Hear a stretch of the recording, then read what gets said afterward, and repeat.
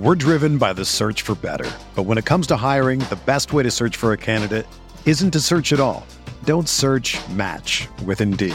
Indeed is your matching and hiring platform with over 350 million global monthly visitors, according to Indeed data, and a matching engine that helps you find quality candidates fast. Ditch the busy work. Use Indeed for scheduling, screening, and messaging so you can connect with candidates faster. Leveraging over 140 million qualifications and preferences every day, Indeed's matching engine is constantly learning from your preferences, so the more you use Indeed, the better it gets. Join more than 3.5 million businesses worldwide that use Indeed to hire great talent fast. And listeners of this show will get a $75 sponsored job credit to get your jobs more visibility at Indeed.com/Blue Wire. Just go to Indeed.com/Blue Wire right now and support our show by saying that you heard about Indeed on this podcast. That's Indeed.com/Blue Wire. Terms and conditions apply. Need to hire? You need Indeed.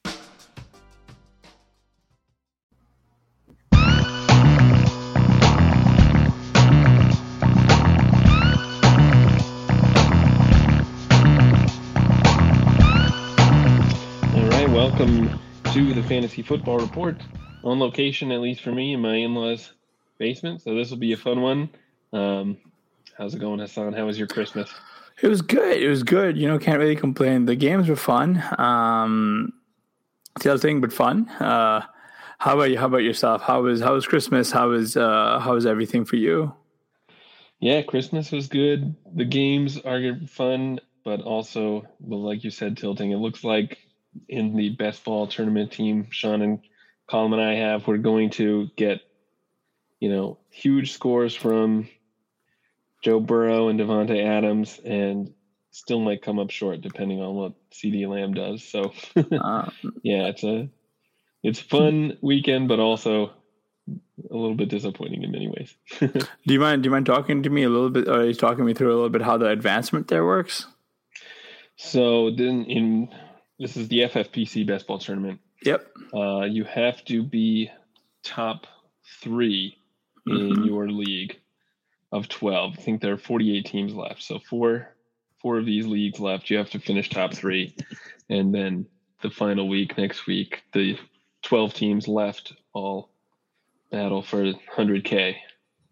And one of our guys who was actually on the show last week, Connor O'Driscoll, is currently, he's in the same league we are in, and currently kicking everyone's butt. He's in number 1 in our league anyway by a lot. So he's going to definitely make it onto the final. So kudos to him.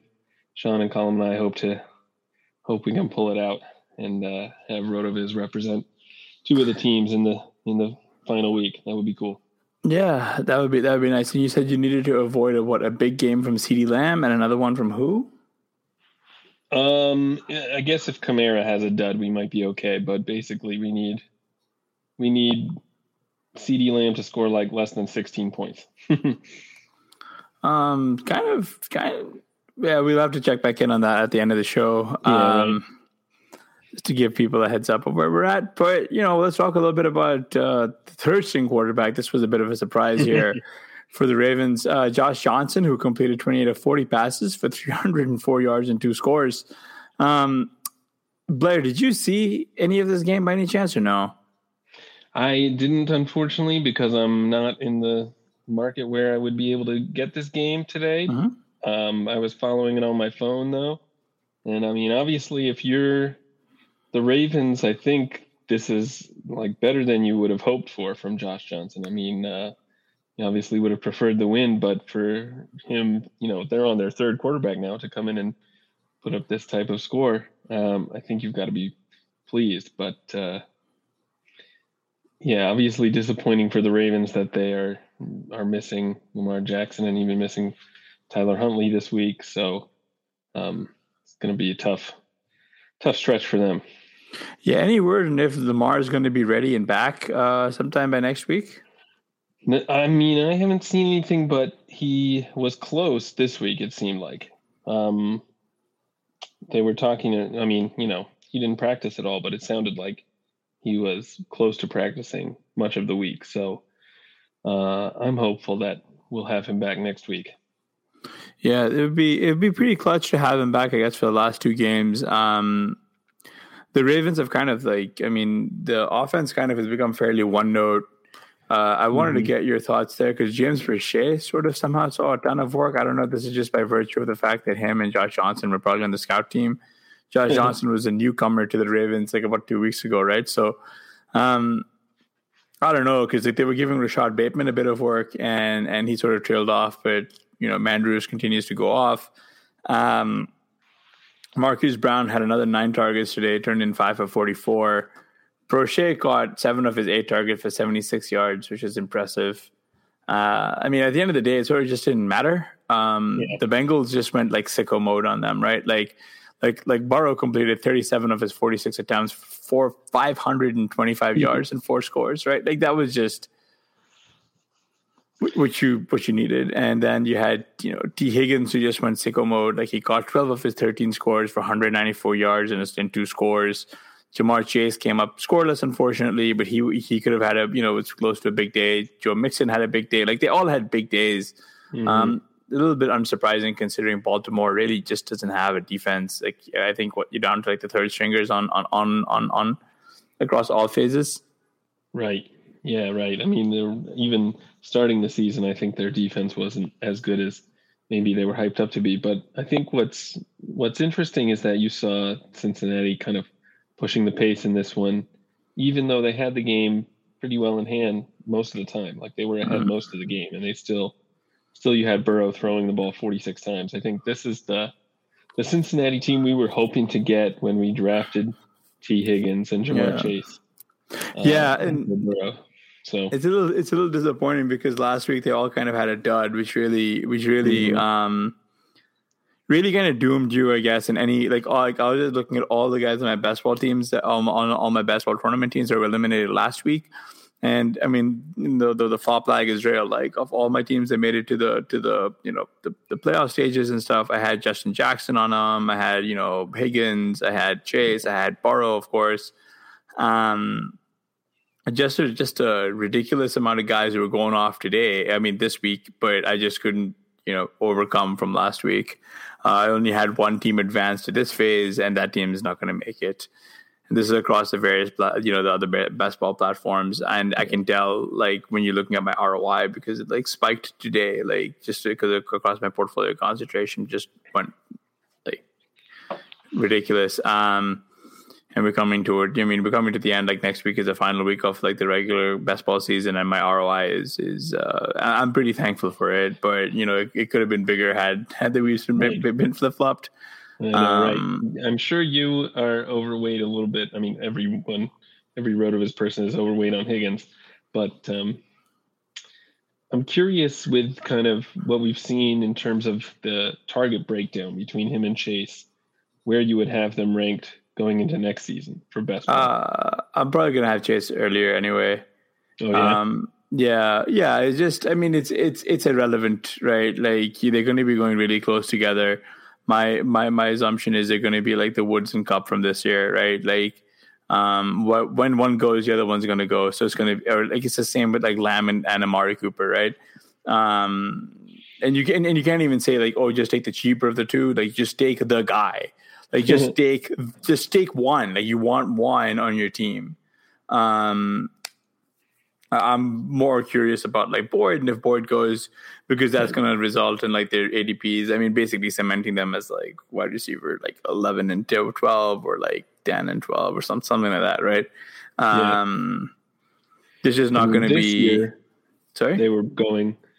No, I'm just thinking this year they were going in, basically 5th and 6th round, 4th and 5th round. Yeah. Right? Yeah, and that's just not going to happen. I mean, like a lot of people were like really worried of Higgins. Everyone was talking themselves into Boyd being the steal. It just wasn't going to happen. Yeah. With these two guys, like these young ascending, I just think you can see Chase being, where CeeDee Lamb was kind of going, and then you can see Higgins being Amari, but like Amari lost, I'm not sure, lost a lot of that shine. the issue and the concern there obviously is which one's going to go off, but you just be a little bit more. Don't draft them both in the same team is what I'm saying. Like you want to just if you're playing a lot of teams, you want to just sort of take one of the two and move on with your life. Maybe bring it, like if you want to stack them, if Boyd's going that much later, sure, you can take Boyd. Maybe you can take Uzomah or Sample or whatever, right? And then I mean, I think that's interesting, the comp with Lamb and Cooper. Part of the reason, I mean, obviously I was bullish on Lamb because he was great as a rookie coming into his second year. You expect to see a pretty big jump for these guys. Yeah. And I think it helped that Amari kind of he got hurt and everything else. Right. He has been hurt, and he's he's not old by any stretch, but I mean, he's like a veteran now, whereas Higgins, the shine is off him. Right. You could see it's easier to see a decline from Cooper last year than I think we would expect from Higgins going into year 3. So in that sense, it's a little bit tougher of a decision for me. I mean, and make no mistake, Amari has been a disappointment. Mm-hmm. He's been a wide receiver in only 2 of his games, and then the rest of his games, he just hasn't been a viable wide receiver 3. Yeah. Like he's been like a wide receiver 4 or worse in most of them. Like he's got like his median outcome is ridiculously poor. It's actually kind of disgusting. Like if you're looking at it, it's more like he had one game. Okay, so week 1 he had almost 40. Yeah, he had 40. He had 26. Other than those 2 games, he's only had one. He's had 2 double-digit games. He's had 2 double-digit PPR games, and the rest are in like the low, like under 6 PPR point type of stuff. Yeah, he's got a couple, but basically nothing above 16 points. So, and then remember, Dak was missing for a while. Right, that's true. I guess the question is, how likely do you think it is that Higgins has a similar kind of scoring profile next season? Where he's only averaging, even with these upside games, he's only averaging probably like 12 points. I mean that's a tough question, right? Because I don't think it'd be that. I don't think it's that. You wouldn't expect the drop off to be that dramatic. So that's why I'm having this hang up on Chase versus Higgins. Yeah, it's why I say you probably have to take one of the 2, right? Because they're just going to go back to back. When one goes, the other goes. Right. Like you're not going to be able to get both, and I don't think you should. Like I think you should probably aim for like even keel. I will say that missing Jack. Would you take either of them in? I mean, thinking where Lamb was going was like late second this year. Would you be comfortable taking either of them at that point? Yeah. I mean, you have to, right? Like, because who else would you want to be taking that, right? So let me ask you this, right? And this is probably the better question. Do you think either of them leapfrog CeeDee Lamb in ADP? Yeah, I could see that, especially if we get another game like this. I mean, they're I know we targeted this game. I want to say it's the Chiefs, but I could be wrong. It is the Chiefs. It's the next week is the Bengals and the Chiefs. Right. So if you get another sneaky stack. Right, exactly. Stack. This is why this is one of the reasons we were going after these Bengals so hard, is for this week 17 game. But I mean, if you see them have another big game like this in the fantasy finals, then I would definitely not be surprised especially if Chase goes off, I could see him. Yeah, for sure. I mean, and if Higgins goes off, he's going to be the one going earlier first, and then the internet hype machine is going to be all like, "Oh, Jamar Chase is undervalued," and then it just sort of like and then he'll leapfrog him too. Yeah, it's just a matter of they just didn't show up when we needed them to show up. They had a massive dud last week, and to be clear, this team can and will have those duds. Zach Taylor is not immune to being a donkey. In fact, he's made a lot of suboptimal decisions. He was very clear about wanting to establish a run, and he does do that, like to the detriment of the passing game. Yeah. The difference is, despite for Baltimore with all the issues and injuries that they've had, you still can't run on that team. Yeah, you just can't. And the thing that's been, I mean, even when the last time they played, I think Chase had like 200 yards against them. But the whole season, Baltimore's problem has been their secondary. So. Yep. Yeah, it's just a bunch of random guys they're finding out of M&T, like just in front of M&T Field at this point, and they're just like suiting them up. Like I think even the backup to the backups are injured. Sorry. Yeah. No. Well, I'm just wondering how much of this was this explosion from Cincinnati you think might have been kind of it was a matchup. Yeah, playing the matchup. 100% the matchup because the Baltimore Ravens, the secondary was bad. A lot of people were worried about. Yeah. They were circling this as a reason to not really go heavy. Like they were saying that like last week's matchup against the Broncos was going to be a tough one, which they were correct on. And then this week's matchup against the Ravens was going to be a tough one. Well, people were like completely dead wrong on the Ravens. They were pretty right in the Broncos. So the issue with the Broncos is they beat themselves, right? Like there was just no pace, no volume, nothing.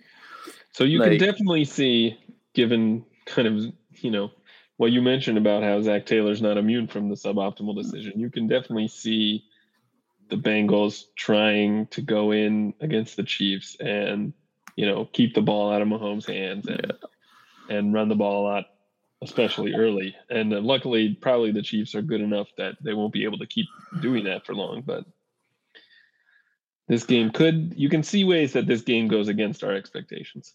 Yeah, for sure. Because I just pulled up the ADP Explorer right now. Lamb was going, by the end of it, he was going mid-third according to this. Just on the cusp of that wide receiver too. And every time I pull up the ADP, I always look at I'm always shook by seeing like Allen Robinson wide receiver 10. like that's the one that always shakes me a little bit just because like where he was going. Yeah. Everybody else you've got like a good argument for, and then like out of nowhere it's like Allen Robinson, and it's like whoa. I will say I know we typically don't talk about Thursday night games, but AJ Brown, man, just few bucks a few weeks too late. Had he been healthy, maybe a different story this entire season. But my God, man. I mean, I think you probably had no doubt you were already had him in kind of that top tier of dynasty wide receivers, but yeah.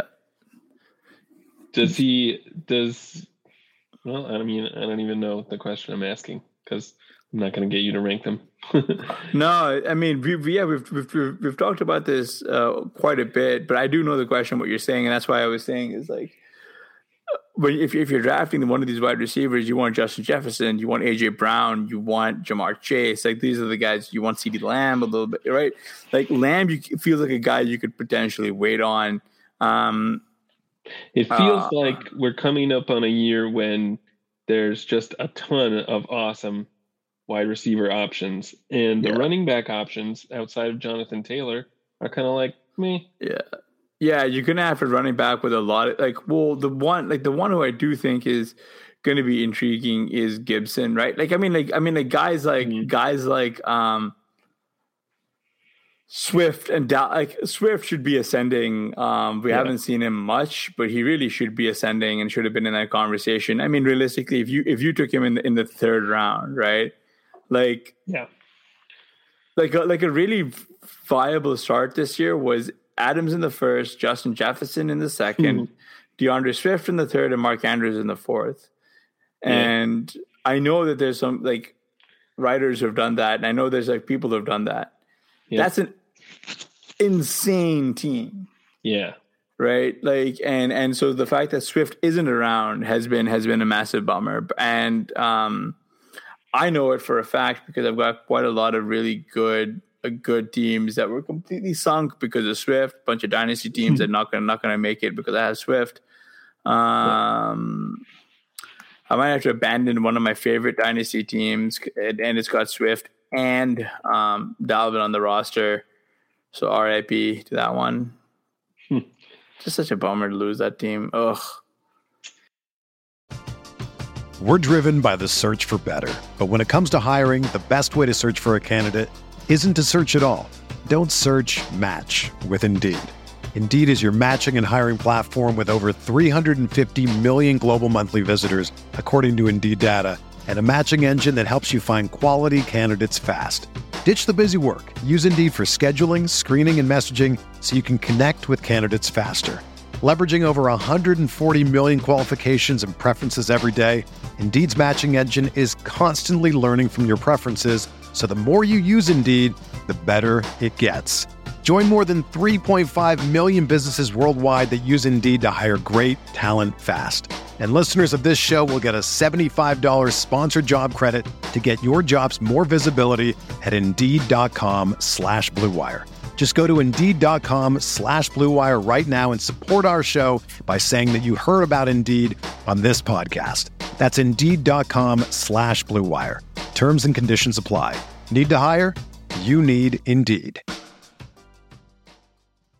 With threats to our nation waiting around every corner, adaptability is more important than ever. When conditions change without notice, quick strategic thinking is crucial. And with obstacles consistently impending, determination is essential in overcoming them. It's this willingness, decisiveness, and resilience that sets Marines apart. With our fighting spirit, we don't just fight battles, we win them. Marines are the constant our nation counts on to fight the unknown. And through adaptable problem solving, we do just that.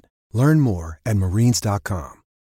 Speaking of ascending guys that we were all over this year and look like they might still have a really valuable ADP next year, Kyle Pitts caught 6 of 6 targets for 102 yards. He still didn't get a touchdown, and I think he hasn't had one since, I want to say, week 4, and his only one of the season. Mm-hmm. How much of a concern is that for you that he doesn't seem to be able to get into the end zone? It's more of the offense, man. Arthur Smith just doesn't know how to really run it, or they just stopped targeting him for some reason in the red zone, which is really weird considering he's so much bigger than all the other little elves they're throwing to, right? Sorry, not elves. Elves are all dwarves. Oh yeah, but you're talking Tolkien elves, not Christmas elves. Yeah, Tolkien elves, not the Christmas ones. Like they're giving CPAT the ball. They went to Hayden Hurst instead of Pitts. You know what I mean? Pitts only got 6 targets. Just a bit of a bummer, right? And this is why I keep asking the question about Pitts and stuff. Yeah. Is because he is going to have a very valuable ADP. He is going to go really early. And you're going to have to make a decision point on him. And I think you should be buying in, right? Just because we talk about it a lot here on RotoViz, but the tight ends have been invaluable at the top end. I mean, I'm sorry if you made the wrong decision point between Hawkinson versus Mark Andrews. But to be fair, if you look back at the ADP, Pitts, Andrews, and Hawkinson, all 3 were going back to back to back. And that was realistically the end of where your elite tier stopped. That was it. Yeah. And Pitts, despite not really being a true, week winner, there's value to having someone who is consistently providing you with 11 plus or 12 plus points there. I think it's just a huge. I think that this is going to be one of those classic situations where next season, provided he continues to get the same volume, if Ridley's back, he might have more red zone opportunities because he's just seeing so much volume without any red zone, any TDs, and that's just we know is going to eventually mean revert. Even if he's just terrible at finding the red zone, he's going to find it far more than he did this year, right? I wanted to get your thought on that, and how you'd be going about ranking him. I mean, I still have him ranked very high. I think, like you said, there's a lot of problems with this offense, obviously. And we know touchdowns are not sticky. If you're trying to predict kind of mean reversion in terms of touchdowns, receiving yards usually is the best predictor. And Pitts has shown that he's able to rack those up pretty well. Even on only 6 targets, he had over 100 yards today. So, yes, I'm obviously still very bullish on Kyle Pitts. And, I mean, if we're talking redraft next year, he's probably D3 or something, right? Yeah, or 4 maybe. Yeah, it's just really hard because at that point you just really want to grab one, right? Like you just want to grab one. Just like I think Kelsey, Kittle, Mandrews, Pitts, probably Hawkinson would be running it back with him. Waller would probably be running it back with as well. Yeah, and Waller might actually be like the DE6, and that's like the end. That's interesting. Yeah. I was thinking I might have Waller still ahead of Pitts, but you obviously have to kind of take into account what he's done this year. I mean, obviously he was out today, but and he's been injured a lot this year. Yeah. So that has. I mean, it's a real shame for him too, because he was he was having like a pretty big moment in the sun. Everyone was like rallying around him. Raiders have been a tough team this year anyway, but maybe next year would be a little bit better. I will say though, like this is what but this is what I mean about like being a little bit more fluid when it comes down to ADP and particularly the standard deviation of these guys. You don't really want to pick too far ahead. Like make sure you have the market go for you, but just know that if you want these guys on your team, have like a plan of when you want to take them. So it's like. If you see them all sliding past ADP, that's fine. Just take the guy earlier, and then you can eventually rebalance it out. But at some point, you want to eventually start making sure that you have good, like at least in my opinion, I'm going to try to have good concentrations of all these guys, like 18-ish% of each of these guys, because I'm not going to try and play the game where I know who's going to be the TE one, right? Like I'm just going to try and pick who I can, and then just hope to God that I did the right thing. Yeah. So I want to get your opinion on these guys for Dynasty as well. Is there anyone that you would have ranked ahead of Pitts in Dynasty? For tight ends, probably Mark Andrews. Really? Yeah. I mean, really elite tight ends tend to stick around a while. Like just look at Kelsey, right? And I guess the hard part there though for me is it becomes difficult projecting out a stronger like target share for Andrews. But like the thing is that like, especially now that he's competing with Bateman as well. Mm-hmm. But I mean, he's pretty up there because of Lamar. Right. Kelsey, obviously it's very difficult to have Kelsey up there. I think Kittle is another one who becomes a little bit tricky, especially with Trey Lance up there. I'm trying to think. I mean, there are not too many guys. You know who the elite tight ends are. Hawkinson, obviously, we had Hawkinson's going to be tough. Yeah, he didn't deliver, but a lot of that, I think, you can also point to the team situation. Yeah, but on the flip side, look at Amon-Ra St. Brown, right? 9 of 11 targets, 91 yards and a score, and he's just been like balling out the last few weeks, right? So it becomes very confusing, at least on that end. I wanted to get your thoughts on ARSB. ARSB, yeah. I always was a little bit puzzled about kind of the lack of buzz he had coming in to the league and how not really that many people in the fantasy community were on him. They weren't on Golladay either. A few people were on Golladay, but like not like. Not to the extent that we were in like the RotoViz community or the analytics community where.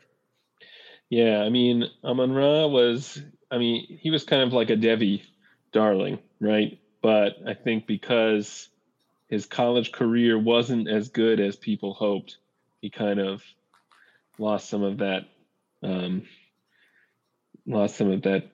hype. But obviously what he's been doing over the last couple of weeks is impressive. And he's someone who, everything depends on the cost, obviously, but he's someone who I think I want to try and get on a lot of teams next year. Amon-Ra, yeah. It's just difficult. It's just difficult figuring out what you need to give up though, right? Because right. I don't think the ARSB like guys are going to be trading away much. Right. And that's the issue. I think Josh Reynolds is going to be running back. There's been a lot of talk coming out of Detroit that they're looking at a defensive end. with their early picks. Yeah. I'm actually more interested in like Swift and like hopefully the fact that he can stay healthy next year. Like For sure. Like he's the guy who I'm really curious to see where his ADP will shake out. Just because you've got a lot of really good veteran running backs, and I think this is where like people are going to get very confused. Is what do we do? Like where do we go from here? Would you be interested in Amon-Ra in like a best ball draft if his ADP settles in like the 7th round or something? Yikes! Now you're getting up there, right? Yeah.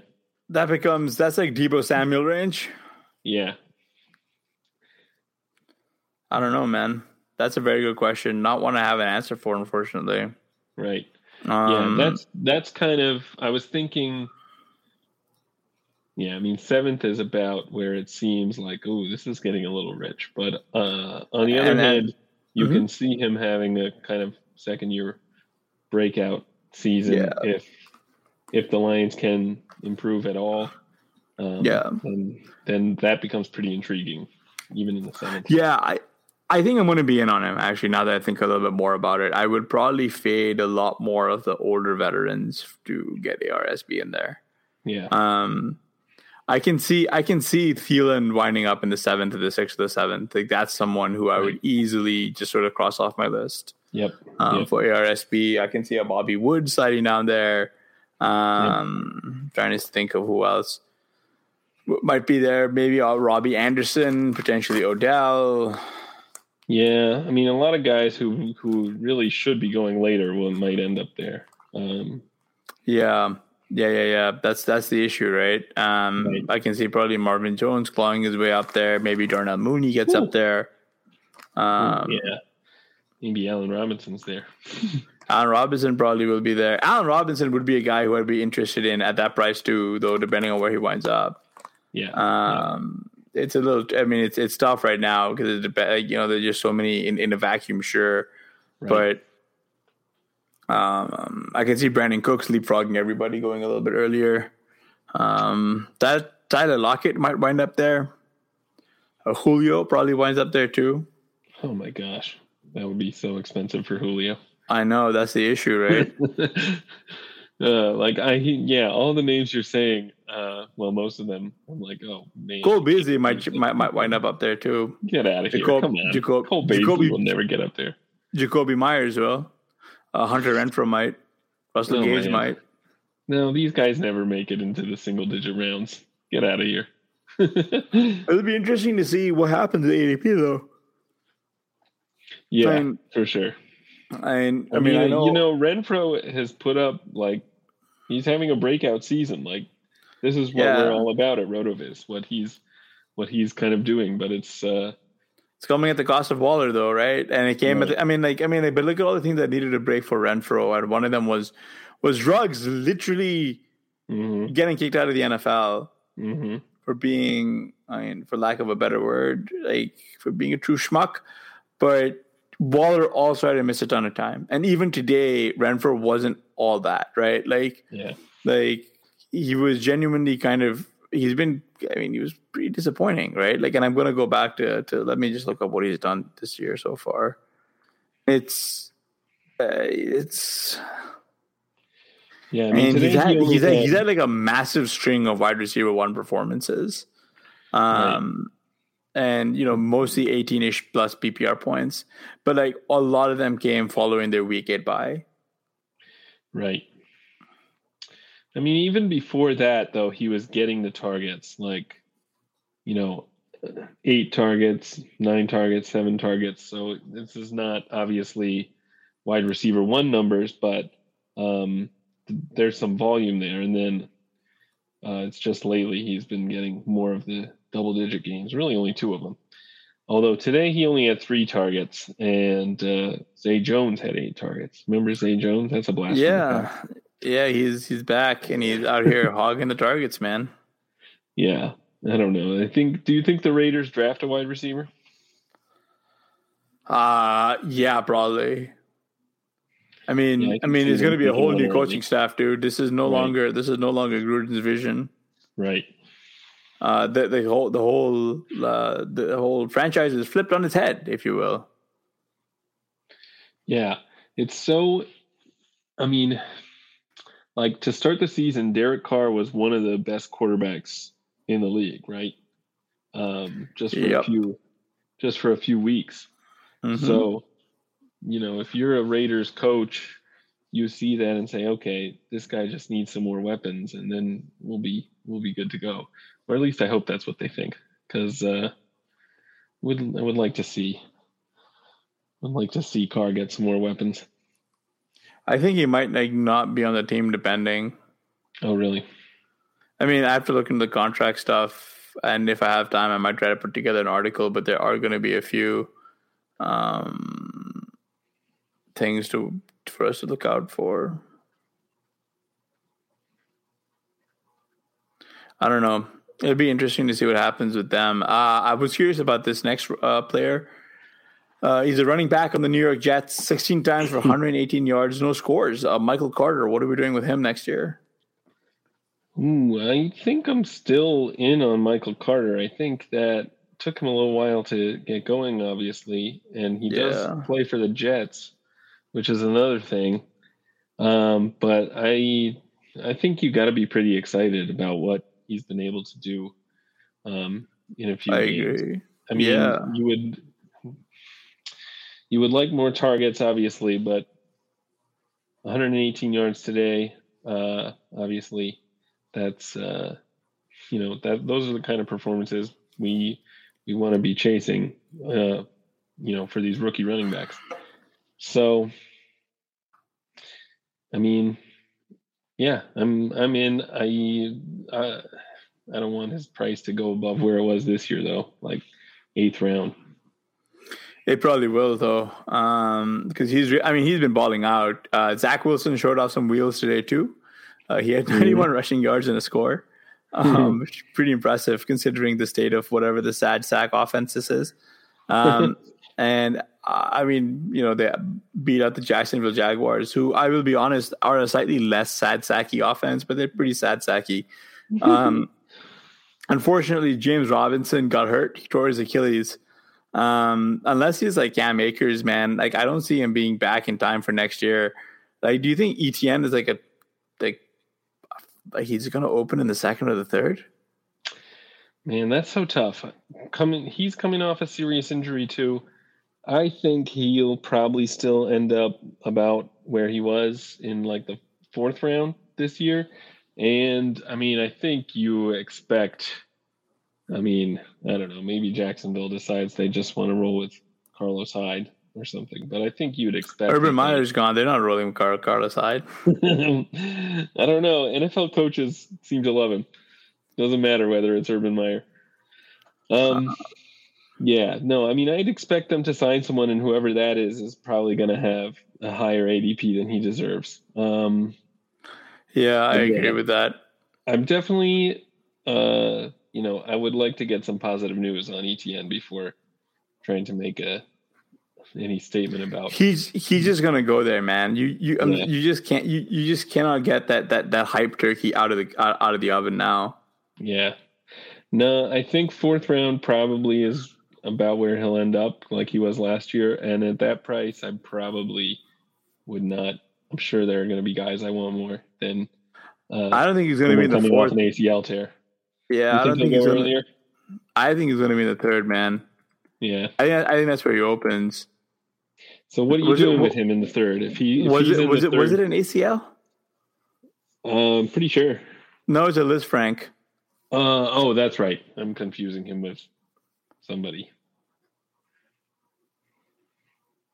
Yeah, that's right. Good. Okay. Maybe that's different. Is that what Julio Jones had? Yeah. I believe so. Though, we haven't seen him play any football. He's coming off a serious injury. In the 3rd round, that's paying a lot, and I'm sure there are going to be guys there who I also like. So what are you doing with him if he's in the 3rd round? Are you happy drafting him? I'll probably be underweight, but I'll probably be having to take him there at some point. Like, he just could be next year's Swift, right? But I guess the ways the ways that I'll probably take him would be like going tight end, wide receiver, and ETN, or wide receiver, ETN. Like, I'm not going to have like running back, wide receiver, ETN. If that makes sense. Like the way I draft ETN next year would be the same way I was drafting Swift this year. Right. Unless there was something else I could figure out. Maybe I'll have some kind of teams that are with like Javonte and him, hopefully, but who knows? There's just so many running backs who are actually viable this year that I think it's going to scramble a lot of people's brains and emotions. Like this guy, Sony Michel, like he was like viable, right? Like 127 times for 131 yards and a score. And that's coming off the back of like Henderson's inability to stay healthy. Yeah. What do you like? What are you doing with Cam Akers, who's an absolute genetic freak, and apparently Achilles tears they're only slow him down. Yeah. Yeah, I don't even know what to make of that. Obviously it's good news if he's really healthy enough to activate. I read somebody on Twitter saying that they just did it so that he, I don't know, something to do with his contract. Some pension stuff, right? Yeah. Yeah. I didn't read it closely enough to get my head around it, but it's at least not clear that this is actually a sign that he's recovered and is about to start playing or something, because that would be amazing. But who knows? Yeah, I don't know. I traded Cam Akers to Sean in a dynasty league that we're both in a few weeks ago, which is always, usually I regret the trades I make with Sean. So we'll see. Yeah, we'll see. Not everyone can be like, you can't just like you can't be as good as Sean is at making these trades. And he's really like and don't get me wrong, he's very, very good, but like, yeah, no, he gets something wrong. But usually when I trade with him, I end up looking back and saying, "Oh, I shouldn't have done that." That's fair. He pulled one over. Nah, he doesn't. He's not trying to pull one over on me, but. Yeah, but you always gotta ask yourself, does he know something? And then Cam Akers was activated, so yeah, maybe he did. I don't know what to do with Michel and even Henderson and Akers. It's kind of a mess. It seems like they don't want Michel to be the guy when Henderson is healthy, but whenever Henderson's not, Michel looks great. So I don't know. I think both of them are just going to be so far low in ADP. We can just take whoever we want again next year. Yeah, because we like I was saying like last week when we were on with Connor, and it's just we really need these guys out there who continuously tout bad takes. Like we need these guys with 10K plus followers just going out there and saying, don't draft Alexander Madison at cost because he's bad. That costs RB46, right? So you're taking him after. Let me just pull up my little I closed my handy dandy ADP chart, but you're just taking him after everybody. Like you just your opportunity costs are like, do I take this guys like RB46 or do I take like, I don't know, some rando guys like my tight end 2? And so it's just well. Yeah, that's kind of what we're going to need. Just staying on the quick theme of these running backs. Damian Harris today put on an absolute show, 18 times for 103 yards and 3 scores, right? And actually, Peter Overzet mentioned to us to put him into one of our playoff teams. We're doing okay. We're actually, if anyone is listening to the show from the Pentagon, we are currently 25th overall in KFFSC.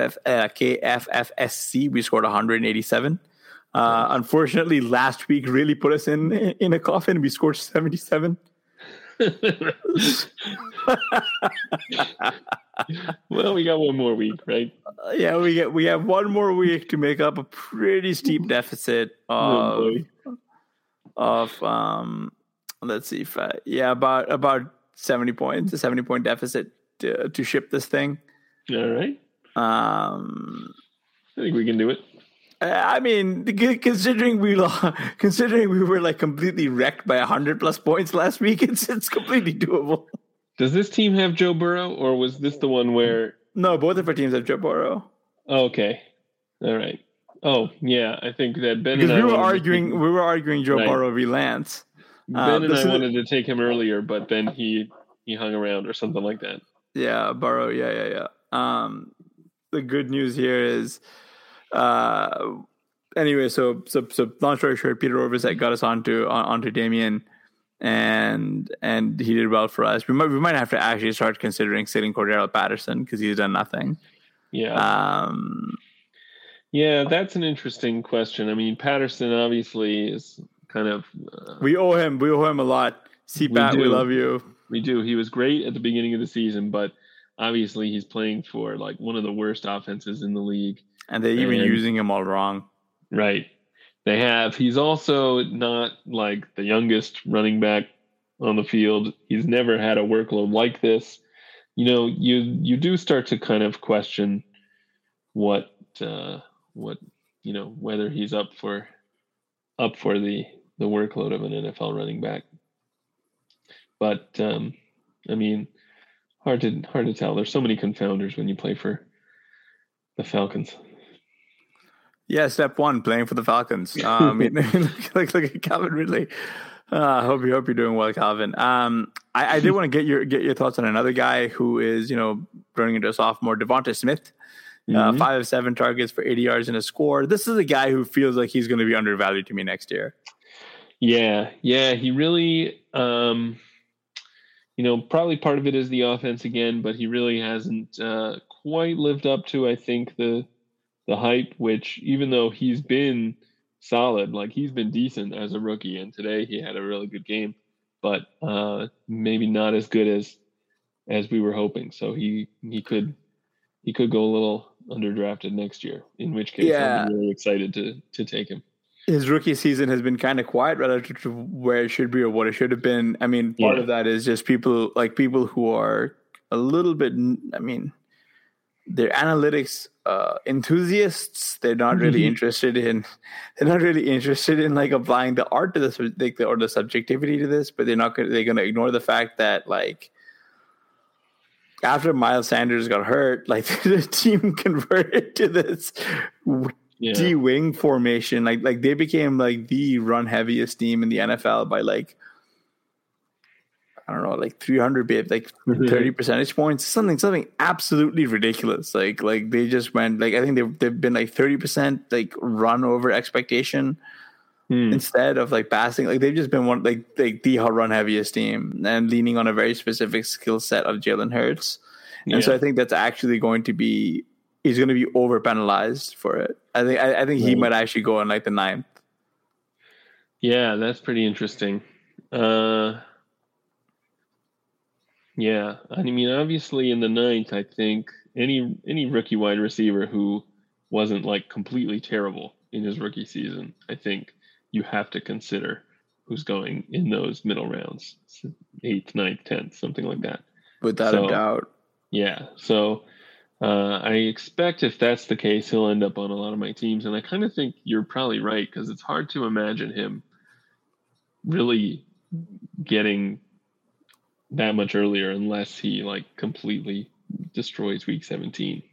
Yeah. Another guy who I think probably has now got a really good case for being in the elite tight ends would be Dallas Goedert. Where do you think his ADP opens and where does it settle? So we're talking redraft? Yeah. Just best ball redraft. I could see him getting as high as like the 6th round, maybe. But in FFPC, you think that's FFPC, right? That has to be. Yeah. I mean, yeah. In the 6th round, I'm probably out. I don't think he could get much higher than that. No, I think he's like, I think he's gonna go at the 6th at the latest, right? Like, at the latest, at the earliest. Yeah, cause I just don't see him. I guess maybe he overtakes Waller initially, right? Like I think Waller could be tight end 7, and that would be interesting. Yeah. Yeah, that would be interesting. I mean, I'm trying to pull up what exactly Goddard has done this season. He's been pretty good since they shipped out Ertz, for what it's worth. Right. That's the issue, right? Because you have like this really like a tale of two seasons with him. Like we're gonna need to do a lot more normal analysis and just straight numerics. Because like there's been a lot of really dirty splits during the season, if that makes sense. Yeah.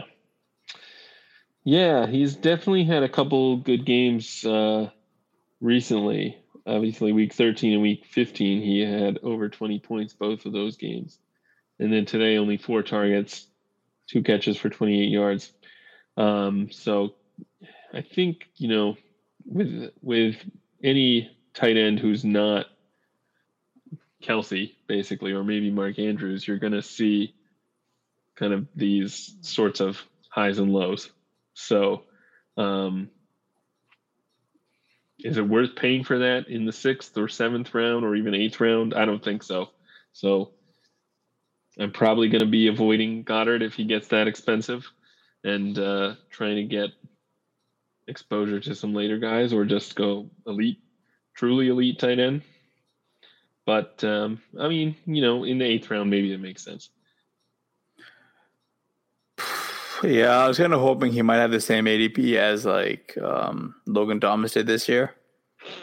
Yeah, so where Logan Thomas was going, at least in FFPC, was late 5th, early 6th, basically. Yeah. And that, I mean, it's obviously hard to tell since he got hurt pretty early in the season, and then got hurt again when he came back. So, we don't really know whether that was justified, but my guess is it probably would have ended up looking a little too expensive. Regardless, even if he had stayed healthy. But, I mean, the other thing is, with these tight ends, the injury risk is even greater than at a lot of other positions. So you kind of have to think about that when you're factoring in these costs. Because if, Goddard, you might be really bullish on Goddard and say, 6th round, I think that's a fair price. But does that take into account the likelihood that he's going to get hurt? Maybe not. Tight end injury rates are definitely higher than wide receiver injury rates. Yeah, but at some point you just sort of do need to like pay the piper and actually pay for them because, I guess the reason why the ADPs are so high for some of these guys, compared to some of the other ones, unless you're really, really talented at picking out late round tight ends, and I don't think most of us are. It's a very difficult argument to make there. Maybe Dawson Knox is someone I was kind of on towards like later and stuff like that, but like it still is a little difficult to be right, and part of that is conviction go all in on him. Yeah, for sure. Part of that, of course, is just the nature of kind of how tight ends score points, which is very touchdown dependent. So it's kind of in many ways the least predictable position, which I think makes elite tight end going after elite tight ends an even stronger strategy in most cases.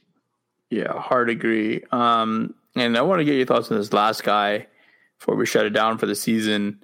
Is David Montgomery here. He had, rushed 21 times with 45 yards and a score. He also had 7 catches for 61 additional yards. What are you doing with him next year? And what are we doing? Frankly, what are we doing with the Seahawks? This was an embarrassing loss for the Hawks, man. This was pretty bad for the Seahawks.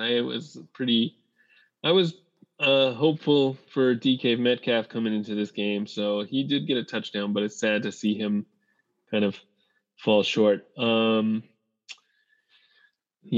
Montgomery, I mean, I'm going to be out next year because I'm always out on him, even though I thought today, him getting all those catches was pretty nice. It's just, you can't really count on them. I want to say Khalil Herbert had a touchdown today. Isn't that right? He did. Yeah. So, I mean, I don't know where Montgomery will end up in ADP, but wherever it is, it's probably going to be too expensive.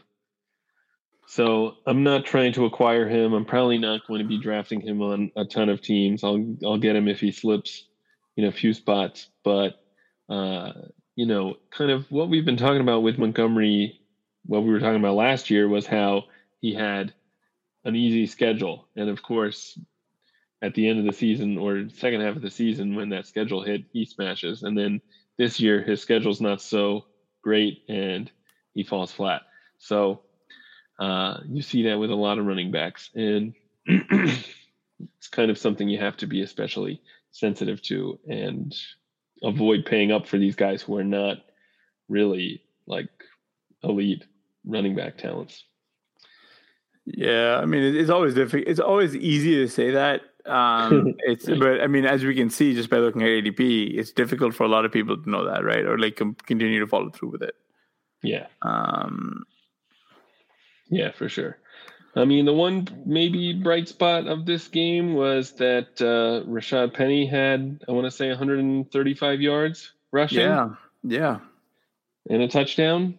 He only had the one target, but obviously he's starting to look more like the guy that we were so high on as a rookie, and he's been helping some of my teams in the playoffs, so in the fantasy playoffs. So that's been nice. I would have liked to get a few more points from him today, obviously, but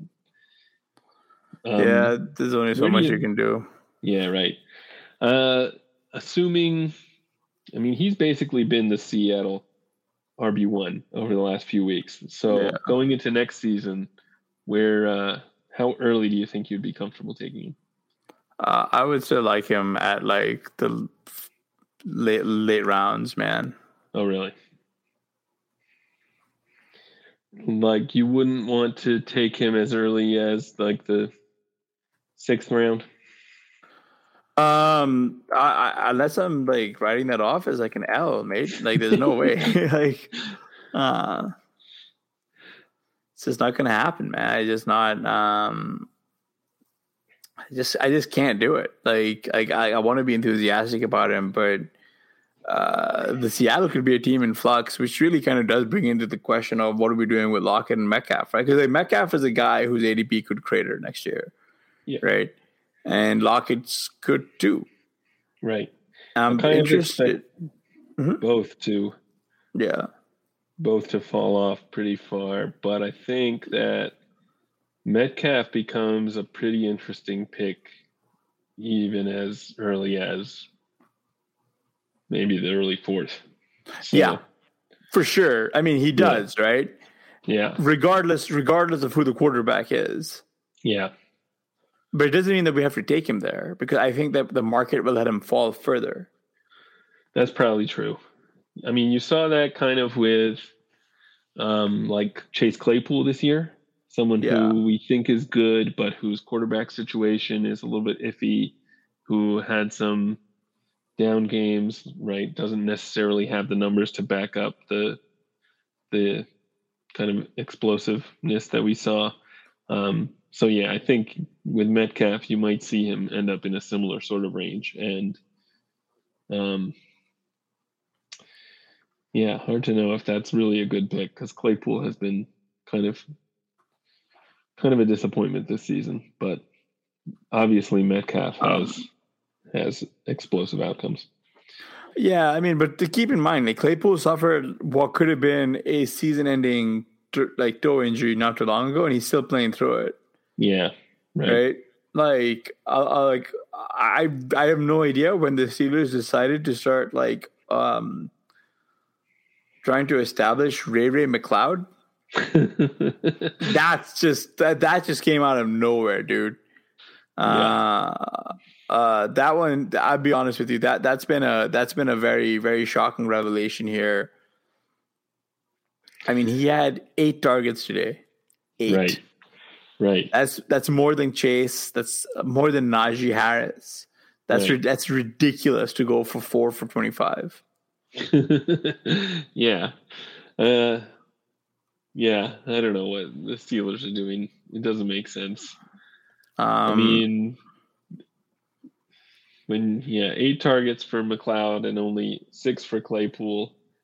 I mean, obviously, this is a team that has some problems with, some quarterback problems, which is going to make a difference. My sense is that because McLeod is almost, in fact, I think some places he might be listed as a running back, he's not getting targets very deep downfield. So these are almost like dump offs.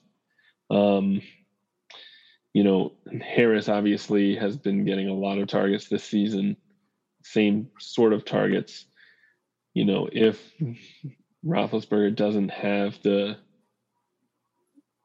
accuracy downfield anymore, then that could explain a lot of why these guys are getting targets instead of Claypool. So yeah, I don't know. It doesn't. Well, I mean, obviously, it sounds like Pittsburgh's going to have a different quarterback next year, but not necessarily going to have an upgrade at the position, I think. Yeah, right? It's going to be a lateral move at best, right? Yeah, probably. And you kind of see that with Seattle as well, since we're talking about both these teams, is that even if you can get a good price on Metcalf, maybe you don't want to, because even like today, you don't want to get 41 yards and a touchdown every week. This is a good question here from Historical Anomalies. He asks, with as many terrible QBs that started today, wonder how they could replace Russ or A-Rod or any of these teams that they think they might be better off with new QBs. This is a very good question. And I'll be genuinely honest with you. I don't know if Russ is going to force his way out of Seattle. This is just more so conjecture. I do think that they need to change the coaching staff, because it's clear that this relationship has been long over. The fact that they've only made the playoffs twice with Russ under center. Can that be right? I think that sounds about right. I don't know. Seems like it should be more than that, because I don't know. He's probably been around longer than I remember. I don't know. But yeah, I think we'd all agree that we're kind of getting sick of the games that the Seattle coaches are playing. Yeah, and I wonder if the Packers do figure out a way to get Rodgers to come back. Yeah, because there's no way that they're going to just let him walk off in the sunset. There's too many teams that actually need quarterbacks. A bunch of teams just don't have the cap. And I know a lot of people like saying the cap is fake. The cap is fake. It's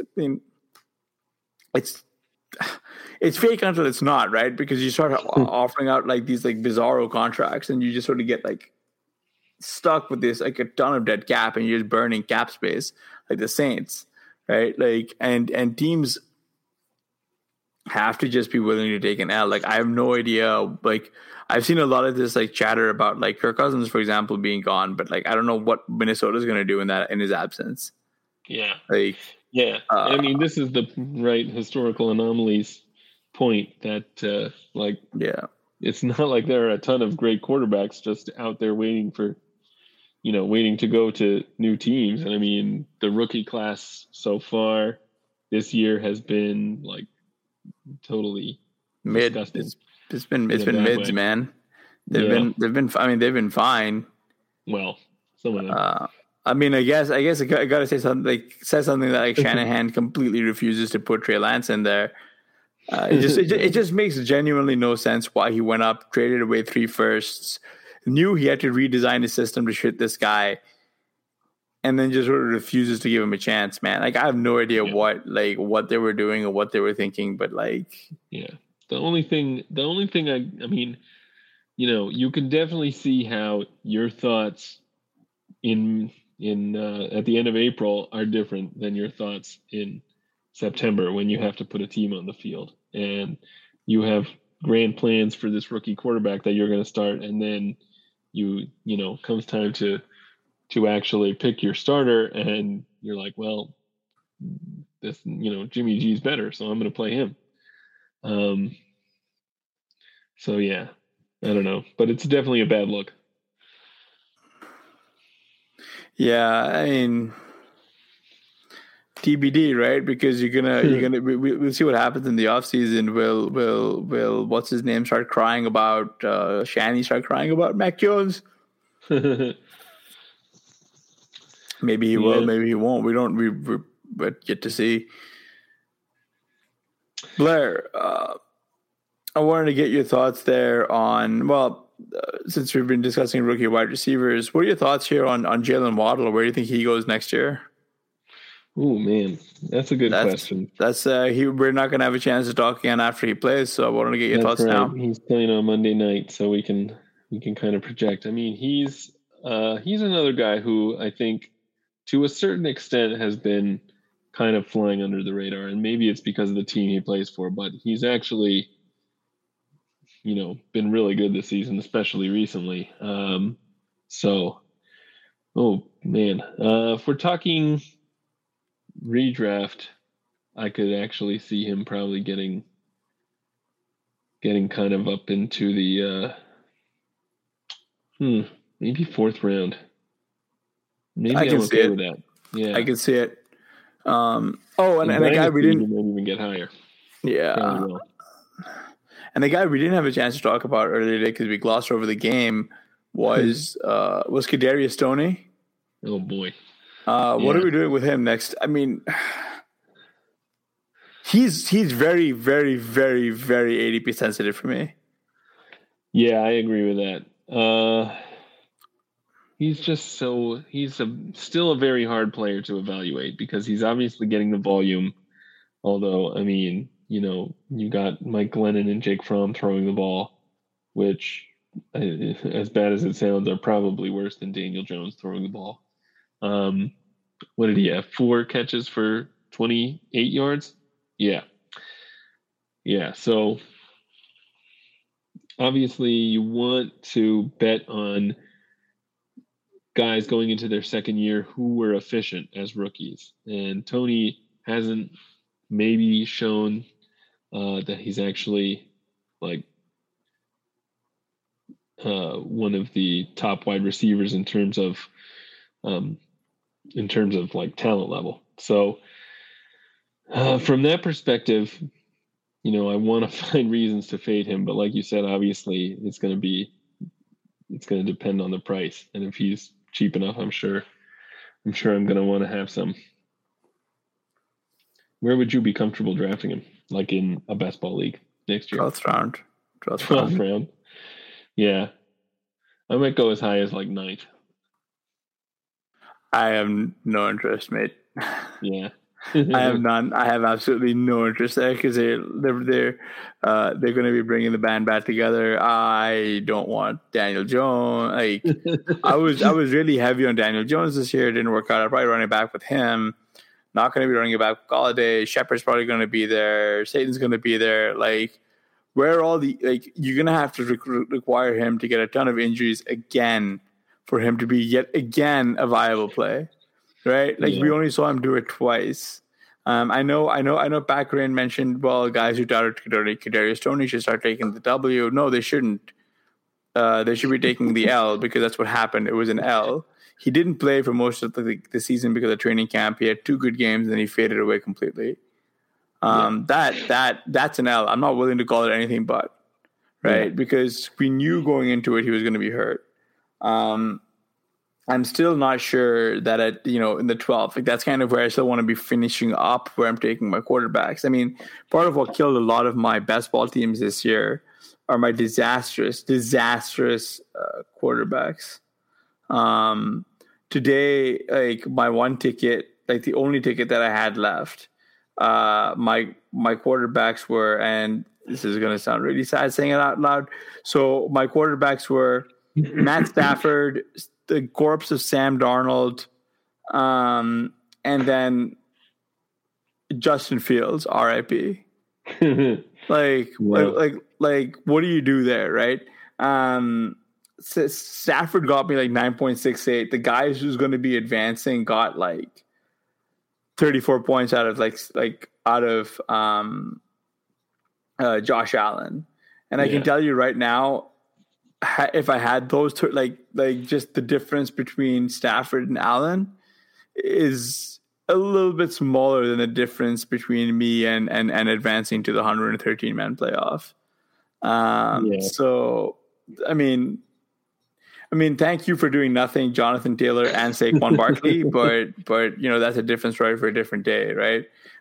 It's a bit of a bummer. Like, I mean, like I was like there sitting in like June or July going, man, I got Jonathan Taylor and Saquon. This is going to be so sick. And yeah, it's definitely sick, but it's got me sick in the wrong kind of ways. You know what I mean? Yeah. Yeah. Actually, you bring up a question I wanted to ask. The show's kind of going on long enough, but you know, I think Taylor's pretty much the consensus 101 next year. But we saw on Saturday that it's not that hard because of his kind of workload for him to put up a dud like this. Like, he's not getting McCaffrey level targets. No, he's not. Is he worth being the 101? Yeah, but this is where I was going to say, like, is where you need to be a lot more flexible with where you're taking some of these running backs, right? Like, you're like the ADP, like there's a reason why CMC was like 101 there.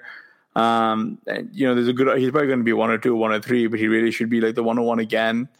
But I apologize, but it's difficult, right? Because historical anomalies asks us a good question again here with about where Saquon goes next year. And I was sure that he should have been going a lot higher this year. And it looked like he was going to be the guy, man. He looked like that league winner, that second round league winner, where before he like stepped on, got that injury and it's like ankle swelled all the way up. And since coming back, he hasn't looked anywhere near that. But then, you know, to that end, he didn't look anywhere near that before the ACL injury.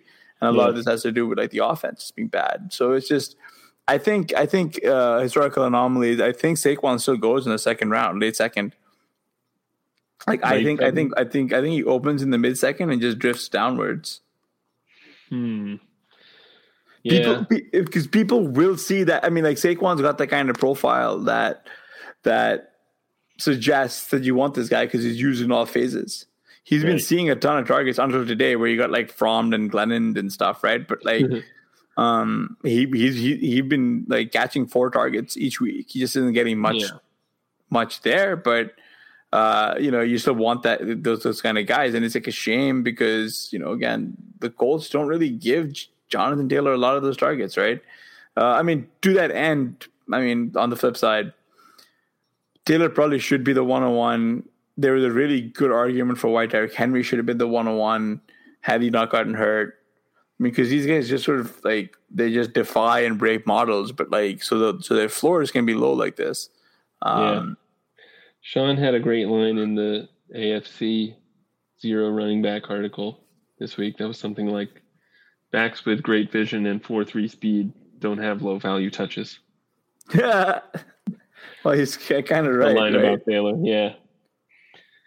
I mean, Godspeed, right? Like that's where that's where I am interested in. And it does tilt me that the guy who's going to be advancing has like Rashad Penny and Nick Chubb. He doesn't have Jonathan Taylor on his roster at all, right? Like had Jonathan Taylor gone off, this guy would have been dust. Yeah. You know what I mean? So I don't think he's drawing particularly live when we get into the next week, because there are going to be teams that have Kupp and JT who advanced in spite of, you know, a bad week. And I think that they'll like if JT has like a Kamara level explosion in like week 17, like guys like this are just going to be completely dust. Right. And so I hope you enjoy this Ferric victory. If you're listening, if you're a listener of the show, if the guy who's kicking my butt, if you're a listener of the show, but yeah, it is impressive, from at least to me, that just the shape that these various teams are making, and if you do want to learn, you know, that there are many ways to skin a cat, just go through your best ball contests and just take a look at like the teams that are winning. Especially in the tournament weeks, because, you know, there are low ownership guys who just are going off, like Rashad Penny, right? Nick Chubb in his negative matchup and stuff. And if you came across, just trying to look here, seeing the guy who's in second place, he was the only one who had Damian Harris this week, and Joe Mixon as well. And he also had Byron Pringle, who had 2 touchdowns today. Yeah, he's also not going to fill all of his spots. Currently, Terry McLaurin has a goose egg, and it doesn't look particularly good for McLaurin. The other guy who's sorry. No, go ahead. No, I was going to say currently Michael Thomas is in his starting lineup. Oh, that's not good. Yeah, I mean, say, McLaurin should get there, but yeah, well, who knows? McLaurin might. I was just going to say, who's currently leading Washington in receiving yards? Yeah, buddy, Dyami Brown. There you go. I was at the top. We were discussing that best ball tournament team, and there is actually another way. Even if Lamb goes off, if Dyami Brown also goes off, then we might still advance because he's sitting on our bench doing nothing. I think so. Just to recap for those of you guys who are a little late here, Blair, Sean, and Colm are trying to fade a 16-point game out of CeeDee Lamb. There's a very real possibility that the Cowboys might choose to sit their starters. They're leading 42-7. Right. They've got 42. I think Lamb is probably up to about 10.6 right now. Yeah. So this is going to be a pretty gross sweat. It's going to be a gross sweat for you guys. I apologize, but you got to let us know how you did. Definitely. How you did tomorrow. If Lamb scores 16, unless Kamara scores like 0, then we would be also alive. But I think the chances of that are pretty slim. I think he's drawing pretty live for Kamara to probably score 0. You think? Man, Ian Book. We were looking at him. He looks to be more of a running kind of a quarterback. Mark Ingram probably going to see some touches. Right. I'm not going to say it's like completely probable, but who knows, man? Like they have a very ugly path to moving the ball there. Yeah, they massacred the Buccaneers though, so don't listen to me. I don't know. The ways we advance are either Lamb scores less than about 16 or Kamara scores less than like 4. So it can happen, maybe. Or less than 4? Yeah. Oof. Good luck. that's a tough. Or if Dyami Brown scores 30. Well, come on, Dyami. Let's do it. I do have an opportunity at potentially advancing if like maybe we can get 2 more deep shots to Amari Cooper that are both touchdowns. Then there you go. Well, if that happens, then I think they definitely sit their starters. So I'm ready for that. Yeah. But Blair, it's been a pleasure to be at the helm of the season with you. What do you have going on at the hopper? And are you excited for our show with the Ship Chasers in a few weeks? I am. Yeah, we're going to be talking some playoff tournament teams. We're definitely going to put a few of those in, and that should be fun. We're getting ready for off-season stuff. We've got the RotoViz Rookie Guide is actually already on sale. You can go right now to RotoViz and buy that. Going to have a ton of cool articles and metrics in there from Curtis and Sean and Travis and me. So that's something you definitely want to get your hands on. Starting on that soon, and off-season coverage of incoming rookies and best ball strategy. So definitely want to get a RotoViz sub if you don't already have one. The time to start making money for 2022 really is now. So you got to get in on it. Yeah, and we'd like to thank everyone who hung out with us live all season long, and for everyone who's been listening to our shows. Absolutely. Yeah, just please remember to rate and review the RotoViz Radio channel and Apple Podcasts. Yep, and subscribe and like our YouTube channel. I think that's all you have to do on YouTube. I don't even know. For Hassan Rahim, I'm Blair Andrews. Happy holidays. Happy New Year. Thanks for tuning in.